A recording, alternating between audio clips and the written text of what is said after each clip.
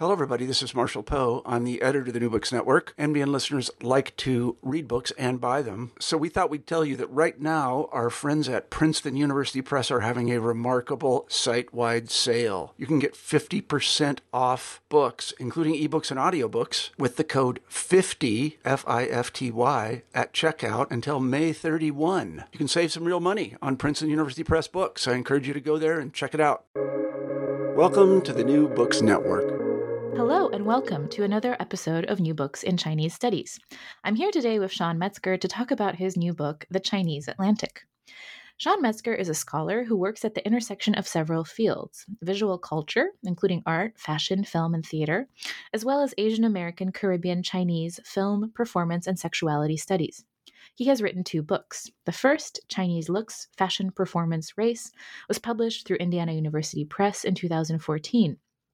It demonstrates how aesthetics, gender, politics, economics, and race are interwoven through particular forms of dress in what Metzger calls the Sino-American interface from the late 19th through early 21st centuries. The Chinese Atlantic, Seascapes, and the Theatricality of Globalization, in turn, complicates discourses of globalization through an examination of aesthetic objects and practices situated in cities from Shanghai to Cape Town. The book won the 2022 Association for Asian American Studies Book Award for Humanities and Cultural Studies in the Interdisciplinary Media Studies category, as well as the 2021 John W. Frick Award from the American Theater and Drama Society for Best Book on Theater and Performance of and in the Americas. But as I finish reading this description, I'm sure some of our listeners are wondering, is this really a new book in Chinese studies? Well, my first question to Sean will then be, what is the relationship between Asian American studies and Asian studies, and how can it productively help our field to put those 2 disciplines together? I turn now to Sean. Sure. Thank you for inviting me, first of all, and thanks for the question. I've been interested in the intersections of Asian and Asian American studies for most of my career, starting when I was a graduate student. And I work with Karen Shimakawa, who was doing a edited collection with Candace Cha called Orientations that looked at Asian American and Asian studies and their intersections in the 90s, I think it was, when they started that project. And subsequently, I've been taken by other efforts in both fields to create bridges across those 2 disciplinary divides.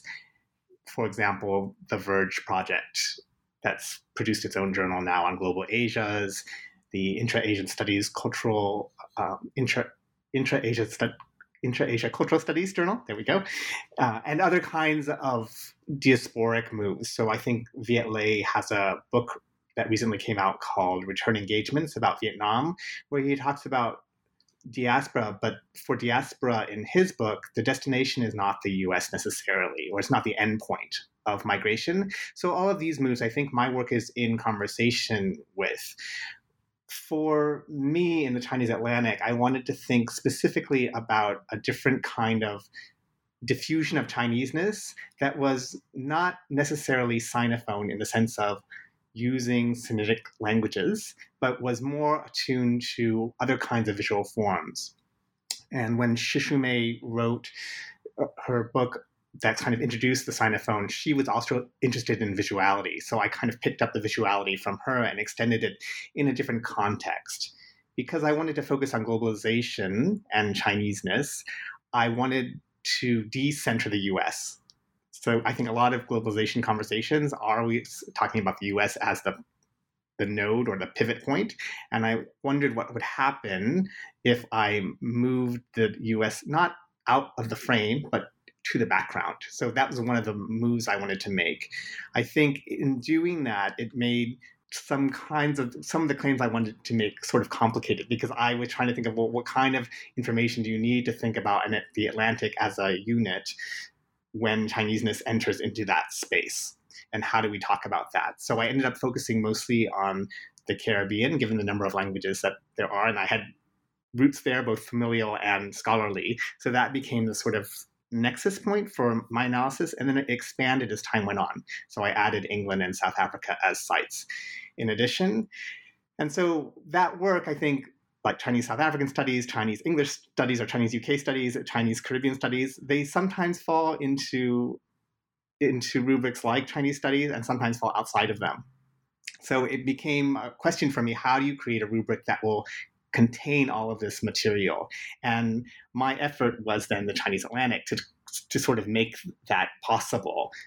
Whether or not I'm successful, I guess time will tell. But that was the kind of the impetus for the project. Well, I think quite successful.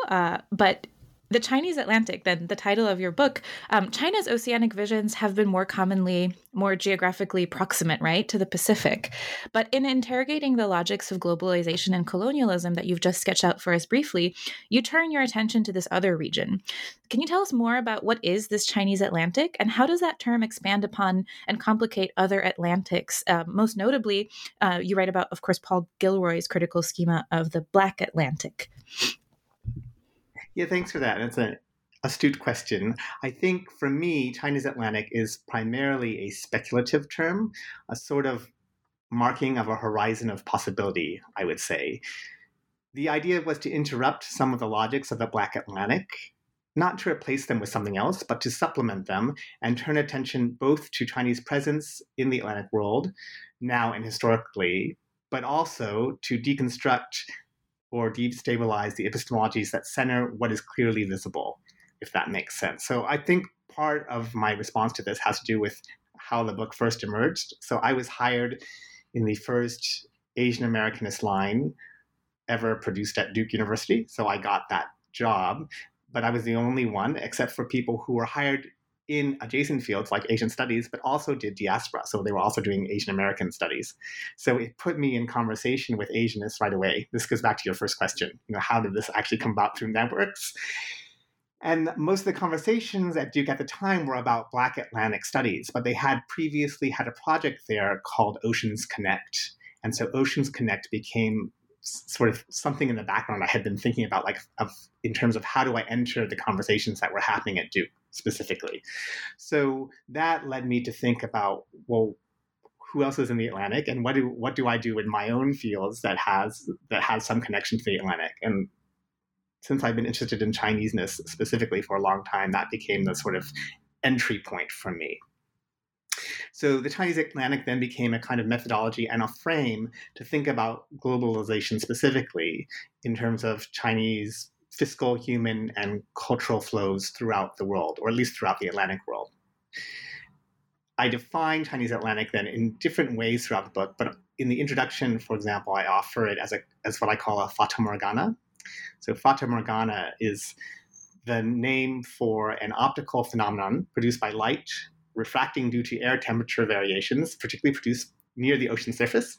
So it's a kind of phenomenological encounter in which humans perceive an empirical phenomenon on the horizon, partially produced by the sea. So I'm interested in that. So that there's some sort of empirical thing that's happening. For example, Chinese migration, like literally the migration of people, as well as the flows of Chinese fiscal or Chinese loans, for example, to various Caribbean islands and things, as well as products. And then there's kind of the fantasies that are raised through that, or what we think we are experiencing when we encounter these objects and other people. So I was interested in again, creating these metaphors that would help us think through how do we describe and analyze different kinds of Chinese flows through different regions, again, specifically in the Caribbean, and then we moved on to South Africa and to the UK. Great. So my next question really emerges out of what you've been saying. Of course, The Black Atlantic is a book from the mid-90s, but there's an oceanic turn that I think inflects a little bit differently, right? The study of seascapes that has been happening in both cultural and media studies. Can you tell us how you understand your work vis-a-vis this emerging field, the ocean as medium or the seascape? Who are your interlocutors there, and what theoretical terms are you elaborating? So some of the terms obviously occur in your title, but there are other words that pop up recurrently through your book in different contexts to sort of help us see how things emerge and how we might understand the phenomena you talk about differently. Yeah, thank you for that question. I think I started being interested in coolies because it was the easiest thing to identify as a Chinese flow in the New World. So I had started by looking at the Cuba Commission Report, which is a 19th century document that indexed the various abuses that coolies experienced during their work on plantations, specifically sugar plantations and also guano plantations. And that document is just a horrific account of how people die. I mean, it's like one chapter after another just relates all of these deaths. And that was interesting to me because I think at the time, a lot of people had not read it or thought about it. And eventually, although I eventually took Cuba out of the book itself, at least as a primary analytic for various reasons of specialization, really. But that has stuck with me in terms of how does the Coolie figure in something like the Black Atlantic? How might it help us rethink it? And it turns out that one of the images that's often used to describe or to illustrate Black Atlantic traffic, Turner's The Slave Ship, had as a subtitle typhoon coming on. So typhoon is a word that comes from daifang, which so like it's a a word for big wind, but from Chinese. And so I got interested in like, well, how did that happen? How is it possible that this painting that seems so Western in its orientation has a sort of a lexical marker of Chineseness contained in the title? So that became one way for me to start to think about like, okay, so what is the presence of Chineseness in the Atlantic that we're not necessarily seeing or that we haven't really acknowledged? So that became a sort of the opening. And then again, to think through where I was in terms of institutional placement, because I think that's important when you think about how you perceive the globe, like where you are. I was thinking of not only the Black Atlantic, but also the Green Atlantic, which is, of course, the Irish, the Red Atlantic, which is a book that it talks about indigenous folks in the Atlantic. So I was interested in the kind of different hues of the Atlantic world. And I became less interested in like just kind of thinking about empirically who's crossing and what are they doing, and more about like, well, how do we know who's crossing? What kinds of things enable us to see or facilitate us not seeing certain populations and certain kinds of cultural flows in that region? So that's where the Chinese Atlantic came in, because of course I knew historically there had been flows going through the region and also elsewhere. So that was the start in terms of Black Atlantic kinds of, not exactly a critique, but kind of a thinking through of what was missing from that kind of rubric. And that led me to think about other oceanic frames as I started to do research. And there are many, of course. But I think one thing I realized quickly is, so if we think of the Mediterranean, the Atlantic, the Indian Ocean, the Arctic, they all have certain kinds of temporalities associated with them in particular ways, or they become meaningful in scholarship in particular moments. So as an example, Mediterranean, often you get a lot of scholarship in antiquity about the Mediterranean and Mediterranean crossings, but also it's quite relevant right now because of refugee populations. So I think it has a moment in certain that resonates for particular historical epochs, I guess.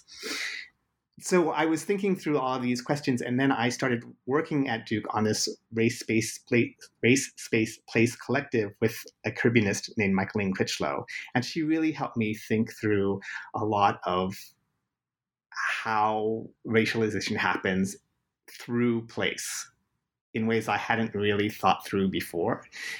So that was very productive for me, and then we sort of teamed up and did a whole bunch of things together. And so as we continued to work as a kind of collective, we formed at Duke and beyond, we did something called Islands, Images, Imaginaries. It's a kind of conference, and we'd invite guest speakers. And that produced a journal issue in 2014 from Third Text. And that journal issue really looked at like what happens when you look at insularity, that is the condition of being islanded somewhere. And is it possible that instead of just thinking about the archipelagic, which I think is also a big keyword in this oceanic discourse, archipelagic for me still fits within a rubric of area studies, if you will, generally, because they tend to be in specific places, obviously. So the idea of the insular was to think about, well, what might islands share across vast spaces? So it enabled us to put into relief, for example, the similarities in plantation cultures in the Pacific and plantation cultures in the Atlantic. So that became interesting. Or carceral regimes where sort of islands off the coast of South Africa that are used for prisons, and those that are used for prisons off the coast of Asia or whatever. So those kinds of things became interesting to me. And I couldn't do everything in the book, but I thought, okay, so what could I develop more? And that became the ideas then started to gel around, well, I keep looking at the sea, so seascape became the kind of focal point for what I was looking at, because it really was how I was seeing. Like I was looking at all these images of the ocean, and I was kind of thinking, well, what are those? And so I started to study, well, what is the seascape as an art genre? So it turns out that that is a Dutch colonial invention. So it happened to be fortuitous for me because it enabled me to track again kind of global traffic at the sort of at the moment when transnational capitalism is starting to foment. So that was just a coincidence, really, but it was very useful in terms of me thinking through how do we think about globalization through different kinds of sea traffic. And that's where I guess I started thinking through oceanic paradigms in much greater detail. And my specific intervention then was really to think about how seascapes function across different media. And if we can analyze the sea, what does it tell us from the way that we picture or imagine it? That said, there was a lot of in the book that I couldn't quite get to that I learned as I was reading. And so there's all these interesting things about, creatures that live under the sea and how they perceive the world, all of which I was fascinated by. And I hope some of my students pick up that work. I hope they do too, because I would look forward to reading it. So if seascape is one of the main terms, the subtitle of your title, there's another one, right? In addition to these nautical theoretical terms, including, like we said, seascape, also this category called tidalectics, which I think is fascinating. Bruce Cummings, Pacific Rim speak. Your book is invested in the notion of theatricality. You take up and challenge that notion as it is defined by perhaps its most famous theorist, Michael Fried, who's also writing about painting, actually. So there's a conversation that's happening here intermediately, which your book picks up on because you have, as you mentioned, a lot of different media projects that are coming together in this theatrical seascape. How do you use theatricality, and what is your intervention in this term? Part of it, my use of theatricality has to do partly because of my placement in the discipline. So I'm working in the theater department, so I had to do something that registered. So that's partly why I tried to think of well, how does theater and performance studies matter in this kind of project? So theatricality for me then became a way of thinking about globalization first, because I thought, well, okay, so one thing that globalization is a kind of substitution process where we use it to substitute for more complicated processes that we don't take the time to describe. So in my favorite example, we use the cloud to describe the undersea cables that connect us through the internet. So those kinds of moves I find are both substitutions, but they're also hyperbolic, right? So we imagine this gigantic cloud above us, and those kinds of qualities I associate with theatricality. So then the question for me became, well, who talks about theatricality in relation to art history? And that brought me to Michael Fried, who, as you mentioned, is probably the art historian who's most picked up that term. Obviously, there are theater folks who have done it quite a lot, but I think that I wanted someone who was working in art history because of the emphasis on seascapes in the book. So theatricality then becomes a way for me to think about via Michael Fried and his work, what is the relationship between an artwork and the beholder? So he talks about that a lot, and I'm often moving sort of an encounter current to his work because he tends to privilege artworks that don't address the beholder. And in so doing, he sort of gives you this whole vocabulary and way of talking about relationships between people and artworks. So I pick that element up, and then I move it into various case studies that I track across the book. But for example, one of the paintings he looks at is Raft of the Medusa, which Géricault's romantic seascape. It's probably the most famous seascape in the Western art tradition. And when he talks about the Raft of the Medusa, he says that the artist theatricalizes the suffering of the folks on the raft because it was based on a historical event, a horrible historical event where people were cannibalizing one another and stuff as they were waiting for rescue. So for me, that painting is precisely theatrical because it's based on, painstaking study of corpses and then that are replicated for the painting. It also is staged on a raft. So the raft literally looks like a stage, and it requires a beholder to move closer and farther away from the actual canvas because it's so large that you can't take the whole thing if you're too close, but then you lose the details if you're not close enough. So it demands that there's some sort of interaction on the part of the spectator. So for me, in that case, theatricality and pace or against Freed was quite useful as a term because it suggests something about how we engage the Atlantic world that's being depicted in Jericho's painting. And also it connotes affect, right? So we're supposed to feel something when we look at a painting like that, just as theater is meant to make us feel something or have some sort of public emotional reaction, which I found useful in terms of thinking about how different kinds of artworks produce meaning in the world. I think you've whetted our appetites quite a bit with the wonderful examples you've used. And I want to point out for our listeners that part of the treat of reading this book is indeed not only the close readings, but also these historical, and sometimes a microgenealogy, right, that appears throughout the chapters that helps us understand how precisely what you said, these various words, terms, modes of imaging become relevant at certain moments. So your introduction does that wonderfully, and it continues throughout the rest of the book. But before we go to the rest of the book, I'm quite curious about the structure. You've structured your book using some watery gerunds, right? ING words, processual terms. How do they reflect the formal operations that you're deploying in your own writing? Not necessarily, you don't have to go into detail describing each one. We'll get to that. But why this structure?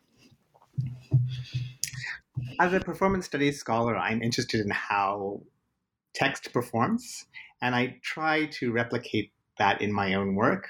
Often, not always, but often I'm interested, at least in my 2 monographs, I've been very interested in how what the writing does to the reader as a kind of performance experience. And I have been told I've been alternately successful and terrible at this, but nevertheless, I keep trying because I think it's important to think through how the object of study informs how we think about it and how we write about it. In this case, I wanted to think through, and as you suggested, an aqueous vocabulary, so something that would connote the what I was trying to study. And in order to do that, I started to take a lot of boat trips to get literally a feel for what's it like to be on the waves, what kinds of vocabulary do sailors use when they're cruising around. I went to a lot of maritime museums so to figure out what are the technologies that are inherent to seafaring and thus to seascapes. So I tried to immerse myself in this kind of oceanic world so that I could try and figure out what would be the appropriate language to use to describe the sensations that are produced when we're near or looking at the sea. So that was the goal. My editor, when she first read it, because it used to be with the first iterations were really, really sort of as if I wanted you to feel like you were immersed in the ocean and you couldn't get a bearing anywhere. And so it was just there were no chapter headings, or they were just a kind of put people awash at sea. And she was first of all, the writing is cloying. And second, everyone's going to get lost if you don't help more with the readerly process. So we had a kind of exchange in terms of moving back and forth to make the prose more accessible, which I appreciated. I like experiments in writing, and that one I pushed too far. Well, you've certainly helped us get our bearing. I mean, the chapters do have their structure. So why don't we dive into that structure? The first chapter is dedicated to the genre of documentary, and you punnily deploy the term reel, R-E-E-L, to describe how these 2 documentaries about the real world, REAL, address the aqueous histories of Chinese migration to the Caribbean, specifically Jamaica. You write that these nautical imaginaries and economies that we see here shape labor and the conditions of possibility for subject formation, which is what the documentaries explore. But you have 2 different categories of documentaries. So what does documentary do, and how does it do it in this argument? Documentary, for me, sets up what we think we know because it's ostensibly true when we look at these narratives. And I was interested in those kinds of claims and the kinds of evidence we use to support them. So in other words, what kind of material evidence is a filmmaker reeling together to create a claim about diasporic movement from China to the Caribbean. So I was interested, and it turns out, and when I looked at the 12 or 13 documentaries that I analyzed, there's quite a few of them. They shared a lot of characteristics, and a lot of them had to do with obviously talking head testimonials and things in one set. So they were sort of ethnographic in their orientation that way. But another set of them were formally much more experimental, and so the two documentary type sort of divided.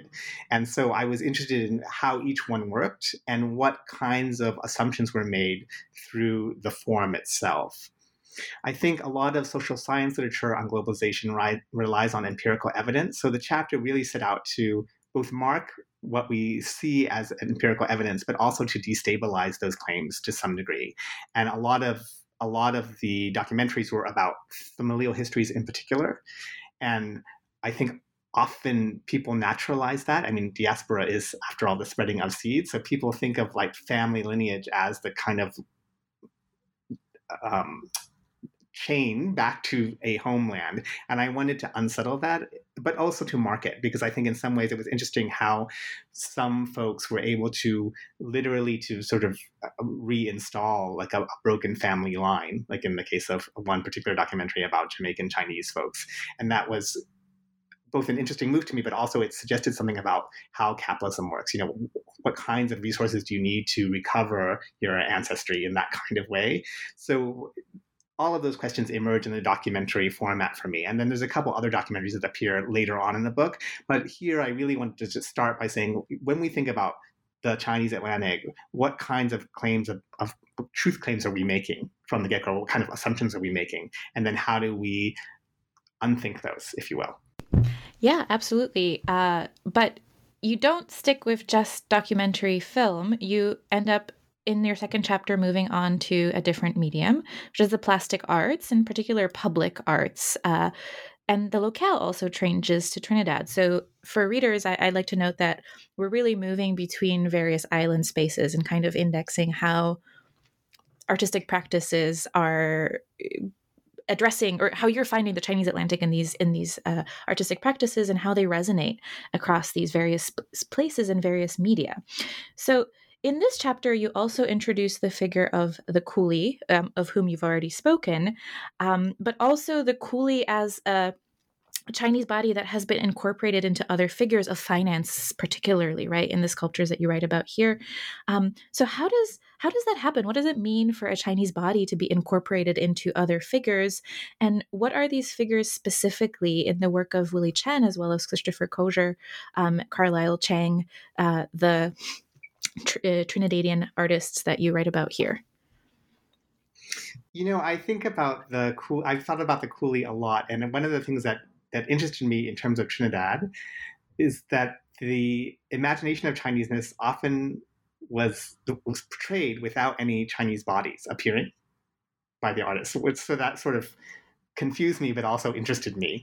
And that was different. I mean, I do talk about one Trinidadian documentary, or no, a couple of Trinidadian documentaries in the documentary chapter, but they have a kind of different logic to them. The public art was interesting to me because it kind of evacuated the corporeal body from the frame and replaced it with what I call figures of finance, or, you know, some sort of sign that stood in for Chinese coolies in different ways.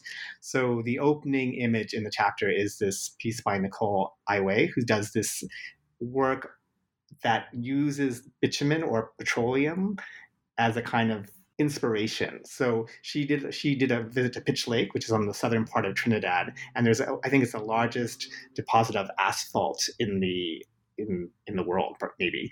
And she's incorporated that into the artwork. So literally she does these kinds of friezes, or sculptural kinds of friezes, with the substance that looks like asphalt or bitumen literally protruding from the frame. And I was interested in that because a lot of the artworks I had been looking at up to that time were also incorporating some idea of Chineseness into something else. So, for example, Willie Chen had a bunch of public art installations around Trinidad that he directed me to, and one of them was in the bank. Trinidad is a banking center as well for the Caribbean. And the only sort of that he had a sculpture named Solar Marinarama, which Marinarama is a seascape, but it was it was on the wall, sort of suspended, and it's like a kind of interlocking pieces of a sculpture that end up constituting a dragon. And so I was like, oh, this is interesting. Like we have a dragon, kind of like a Chinese kind of figuration in the middle of this bank, but where Chineseness is actually not mentioned. It's just there's this dragon here, but it's by a Chinese artist. So that kind of also interested me in like, how do we think about the Chinese presence being subsumed into something else? So all of the artworks I looked at, whether they were by Chinese Trinidadians or Afro-Chinese Trinidadians or just Trinidadians who had no Chinese background, they all did this in some way. They all kind of mapped Chinese coolies, but without actually showing any people. And so the chapter became about how do we think about flows of Chineseness when we're not thinking about people. And I do discuss a little bit of like guest laborers coming over from China to build new performing arts centers in Trinidad, but I'm more interested in the chapter in how other kinds of movements like Chinese loans come into the islands, and what does that mean in terms of transforming them. Trinidad was a useful spot for thinking about this because Trinidad is also, it's got so many natural resources, particularly in terms of oil, that when you look at different maps, you get a real different sense of what the nation state might mean. So in Trinidad and Tobago is usually the seen as the site for leisure, but Trinidad has all of these oil, what do you call them? Oil refineries in the middle of the ocean just sitting there. I mean, they dot all of the seascapes around. And if you look at the maps, they suggest like different or contested sovereignty, because you're looking at different claims that people have made around the island to extract oil from the sea around Trinidad. So I was interested in that too, about how we think about notions of national sovereignty and also national belonging when so much of when different maps provide you with very different senses of like who belongs and who owns different parts of this space. And to that point, the chapter is also called Incorporating, right? Which is, it seems like a less transparently oceanic metaphor, but you have, in your answer here, we hear about different types of incorporations and corporealities, right? The next chapter, however, it's almost an overdetermined term, right? Flowing, actually. You specify this term again in corporeal and embodied terms with more rigor.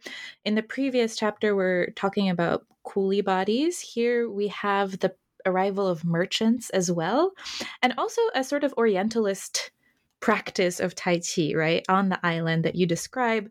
You use the term Oriental sensitivity, which you define as a corporeal manifestation of unease produced through an acknowledgement of cultural knowledge and the limits of that knowledge, specifically in the wake of Chinese cultural flows. And your locale is now Martinique.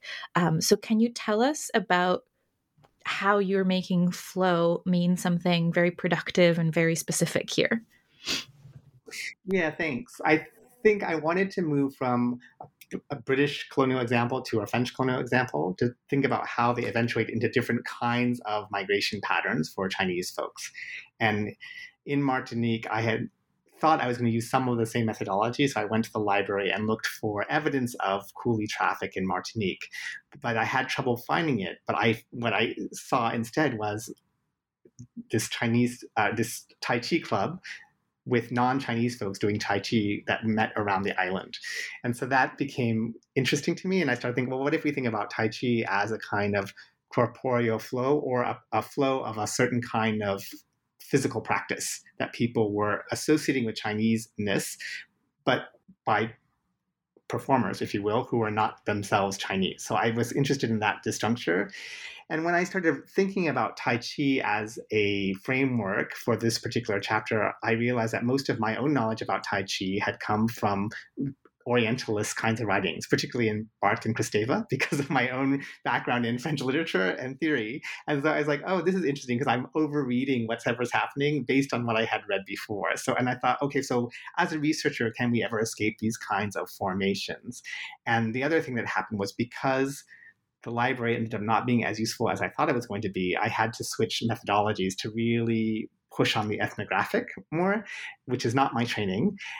And I didn't really know what I was doing, so I kind of worked it out as I went along, and I ended up interrupting Chinese shopkeepers in Fort-de-France because a lot of the joke is once someone, a Martinican, meaning non-Chinese person, closes shop on the island, a Chinese person opens it, reopens it under a different name. And so I noticed there are all of these kinds of bazaars and snacks or fast food places around Fort-de-France. So I thought, I just come in and talk to folks. They were like not happy to have me interrupt their workday to talk to someone they had no idea. And so in order to make conversation, I started to use my own family background to initiate conversation, which for me was also a kind of self-orientalizing move. So I was thinking, okay, so when we think about Oriental sensitivity, I was trying to sensitize or create a relationship between me and my interview subjects, quite manipulatively, really, because I wanted to learn things.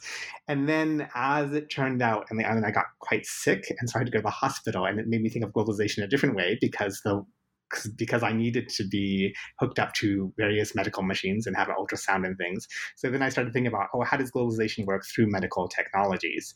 And so that became another way of thinking about how these different flows were intersecting the island, and when you become aware of certain flows and when you don't. Right. So otherwise, unless I had gone to the hospital, I wouldn't really have thought about all the kinds of machines that are kind of moving all over the world that are pretty culturally unmarked. Although if we trace them, you would find some sort of cultural history there. I think that's always interesting. So I tried to pick up that cultural history, for example, of the ultrasound machine in a later article I published in New Global Studies. But the chapter really was like a sort of a crisis point for me because I was trying to think of what am I doing? And what happens when I think about my own biases thinking through the objects of my analysis. So in that regard, it became kind of a transition point for me to think more specifically about how the individual researcher registers or doesn't register in the research they purport to objectively provide to an audience. So that's how that chapter got moving. And I've been interested in the notion of flow because I was working with a group from Indiana University and their press called Framing the Global. And it was mostly ethnographers. And so they really helped me think through how do we talk about knowledge through informants and through people who are providing their own insights into the dynamics that are happening in a particular place. So that was useful because it wasn't just an artist talking about something. I looked at a lot of different people in different walks of life, or talked to a lot of different people who had thoughts on what it meant to be Martinican and have Chinese flows coming through the island, or Chinese people migrating to the island for labor. Great.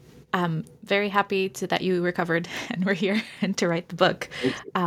So for my next question, I would like to borrow one of your own to give the reader a sense of how you start your chapters and what sorts of questions you're interested in answering. We're moving away from the Caribbean to the coast of England, and the chapter is on ebbing, and it becomes with a harrowing account of Chinese migrant deaths, right? That recalls, in fact, some of these earlier paintings that you wrote about in your introduction.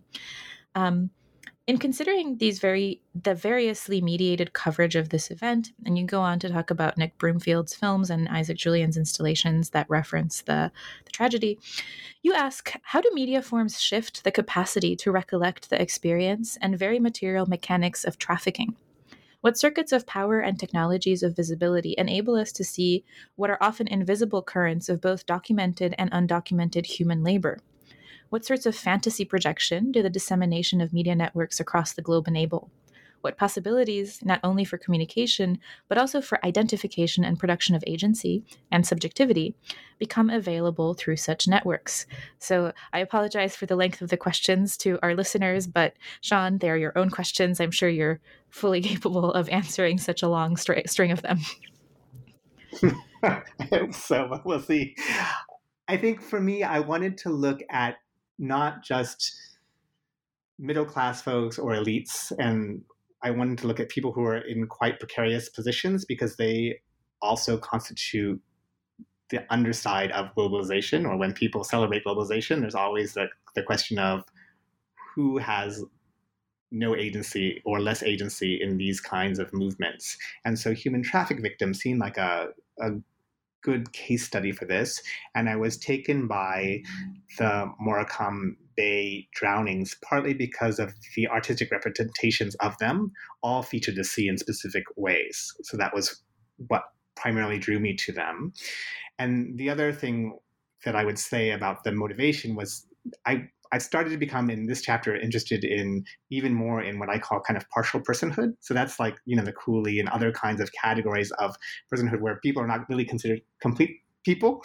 And it's interesting in human trafficking discourse, as I did my research, in order to register in the Palermo protocols, for example, you either have to be the exploiter or the trafficked. But there's no other investment in those documents in terms of the life of a person before they enter the trafficking circuit. And the research in this area suggests that many people, at least, if not most, know that they're putting themselves at risk, even if they're electing to migrate without papers, for various they're putting themselves in various kinds of vulnerable positions. And so I was interested in, well, what do we learn if we look at trafficking and sort of expand the frame more? And I think the artworks do expand the frame to think through these people who really registered in death more than they did in life in the public imaginary, because the way they died was dramatic, theatrical, if you will, because the tide came around them at night and they didn't realize, so they all knew they were going to drown. But before they did, they placed cell phone calls to their families or loved ones. And those are the records we have of their lives, and they were played back during the trials and things like that. So I thought that was quite interesting, and they're both of those kinds of sort of afterlives are taken up in the two artworks that I investigate in the chapter. So for me, it was to think through, what does it mean? How does Chineseness register, after life, literally through these recorded messages, and what does that mean about how we think about globalization and movement and labor, the kinds of labor that enable or facilitate global flows? So that was the kind of overall kind of take. And then I was really taken by the fact that folks didn't have recognition. So after they died and the bodies were left on the shore where they were recovered, neither government, neither the English nor the Chinese, wanted to claim it because they didn't want to pay for the bodies to be shipped back. So what was interesting is the art projects in different ways sort of raise awareness of this. The film in particular asks its viewers to donate money for the families of the people who drowned, both to pay back the loans they initially borrowed to start their migratory journey, and also to pay for the shipping of bodies back and funeral services and things like that. So I was curious about, like, so here we have these films that are about like this kind of seedy underside of global processes, and then this appeal not to kind of large social structural change, but to individual philanthropy to kind of provide a solution, which also struck me as contradictory. So I was quite taken by all of these things that were emerging from this particular case, and it's made me actually interested in my next project, which I think we'll talk about later. But that's sort of what I'm doing in this chapter. Yeah, we absolutely will talk about your next project. But before we do that, I don't want to skip the end of the book, because once again, we're moving to a new locale, to a new continent, to South Africa, shifting ground or water, so to speak.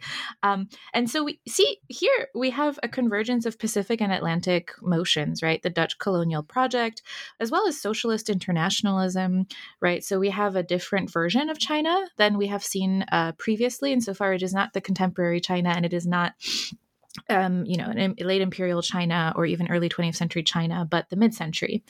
But of course, we also are dealing with China's contemporary presence and the unease, right, of that presence in the South African imagination. Can you trace a little bit of these historical genealogies and how they come together in this last chapter, again, in the work of Isaac Julien, William Kentridge, as well as the other South African artists that you reference here for us? Yeah, I think was doing some of the research and presenting it, and someone came up to a conference up to me at a conference and said, "Oh, you really should think about South Africa because it's quite interesting in terms of the work that you're doing, because the apartheid government did not have relationships with the PRC. They had relationships with Taiwan because neither government was, that is, neither Taiwan nor South Africa during apartheid were recognized by the UN. So they established bilateral trade agreements during that time. And so when people talk about Chineseness in the 80s in South Africa, they really mean Taiwan.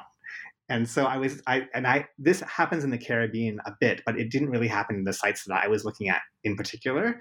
So I was curious if I could bring some of that nuance into the book. And so the last chapter does try to do that a little bit. And I think for me, South Africa is a pivot point between Atlantic and Indian Ocean discourse. During the time, I mean, it took forever to write this thing. So during that time, they started like a direct flight from Joburg to Beijing, for example, which suggests something about how they're rethinking relations across oceans. So and also because South Africa seems to be a gateway to the rest of the continent, where there's now massive Chinese investment going all over Africa.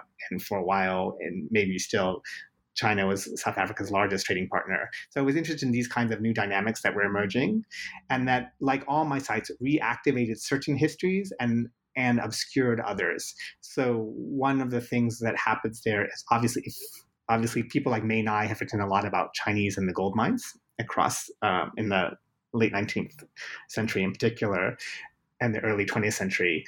So South Africa had a historical wave of Chinese migration, like many of the places I study, but then that had really shifted over time, and the way that people thought about what belonging meant in terms of race in South Africa was very different from where other places I had looked, because South Africa's government system really did divide people by racial categories, especially during apartheid. So that became a way of thinking through, like, well, how does Chineseness mean very particularly at different moments and in different places, particularly in different places. And the Chinese were an interesting category in South Africa because they got racialized in all kinds of ways, once as white, but often as colored. And then after the apartheid government fell and the new government came into place to offer redress to populations that had been marginalized, particularly the Black population, some Chinese folks in South Africa wanted to be reclassified as Black so they too would benefit from the redress movement. So that's very complicated, but I thought that's really interesting in terms of how we think about how a term like Chineseness morphs.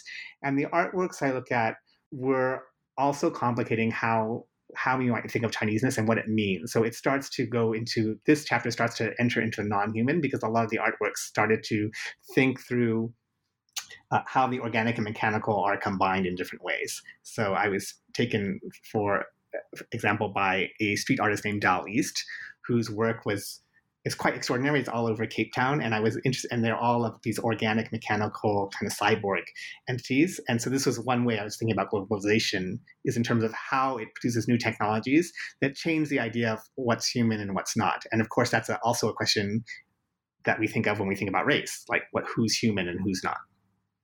Absolutely. And a treat for those of us who are interested also in the socialist aesthetic is that there is a reference to the Red Detachment of Women, which I found quite fascinating. That's a little bit closer to my own work.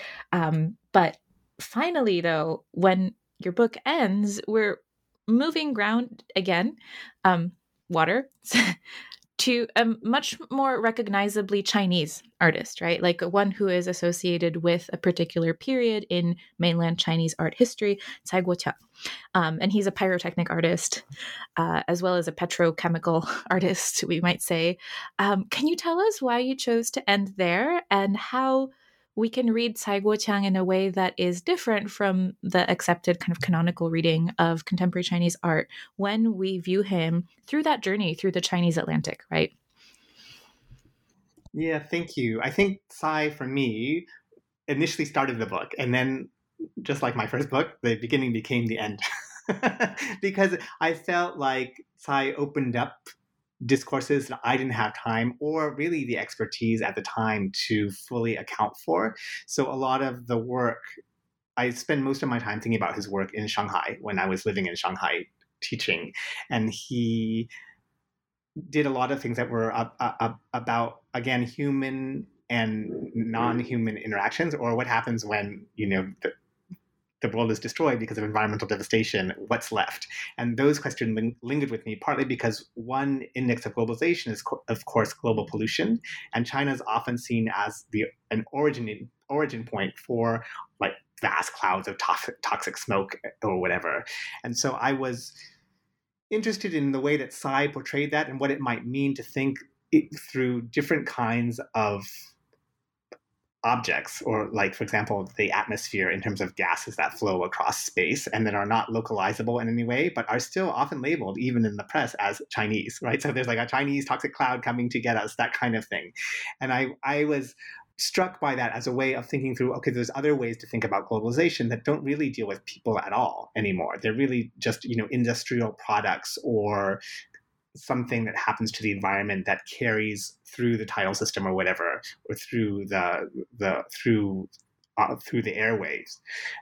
That kind of different flow, I think Tsai is very good at literally performing, so because he's interested in pyrotechnics.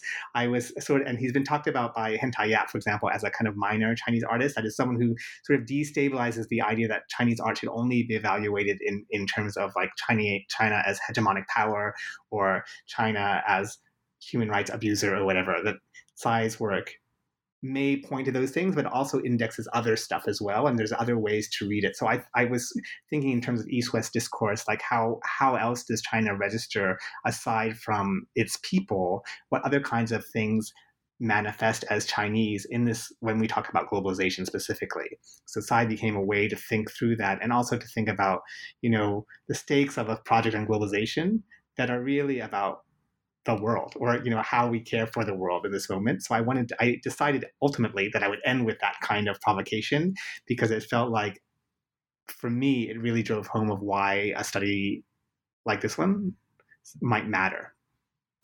Yeah, your comment reminds me of an interview that I co-hosted a few months ago with Jerry Z and his book Incontinent in Dust, which also, in fact, combines the American Pacific Rim with Chinese dust.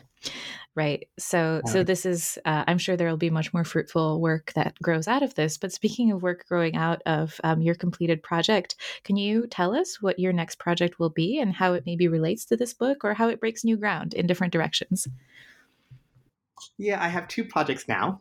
And one of them is kind of the third in what I had kind of perceived as a trilogy, or conceived as a trilogy. It's called At First Glance: Queer Theory, Genre, and Chinese American Cinema. And that one sort of continues my emphasis across my first two books on Chineseness and the way it gets iterated in different ways through different media. This one looks at cinema particularly, which occurs a lot in different ways in my books. So I talk about the Western and the musical quite a lot in my first book, and this one I have documentary. And this, now I'm looking at popular genres, particularly because they have really emerged with force in Chinese American cultural production during COVID and around this current moment. So I'm wondering partly how things like the romantic comedy, science fiction, the short, how those things create meaning in our current moment, and how they think through the connections between China and the US in specific ways. So it again returns me to a Chinese-US kind of movement. The other project is taking my work on Asian American theater that I've done for most of my career, but thinking through questions that emerged both in my first book a little bit in terms of East-West relations again, and also the second book in terms of personhood and oceanic travel. And the book looks at refugees. So it's called Ambivalent States. At least it's called now Ambivalent States. We'll see. Staging Refugees in Asian American Critique. And that one looks at kind of refugee passage, again, as a type of partial personhood. And I think I'm supposed to take a law class next term to sort of on refugee law, but I think it's going to be structured around the ways that different refugee laws make legible or illegible certain kinds of persons in different moments and through different kinds of cultural collisions. So for the US, obviously, 1980 Refugee Act is very important, but I'm also looking at other kinds of refugees. So, for example, the case that produces the criteria for claiming asylum based on oppression based on sexuality. So I think it'll be organized that way. But I've been looking at a lot of Chinese case studies. I think it's just because of who I am, and they include Ai Weiwei, obviously, and some other folks as well that will be, I think, recognizable to Asian studies audiences. And I hope that one continues the kind of emphasis that emerges in the Chinese Atlantic on the precarity of human populations and the kinds of consequences and vulnerabilities produced by global flows. I'm looking forward to both of them, and I wish you the best of luck in a law class. Bold undertaking. Thank you so much for your time. It's been a pleasure to talk to you, and I encourage our listeners to pick up a copy of the book and learn more about the Chinese Atlantic. Thank you very much. It's been a pleasure.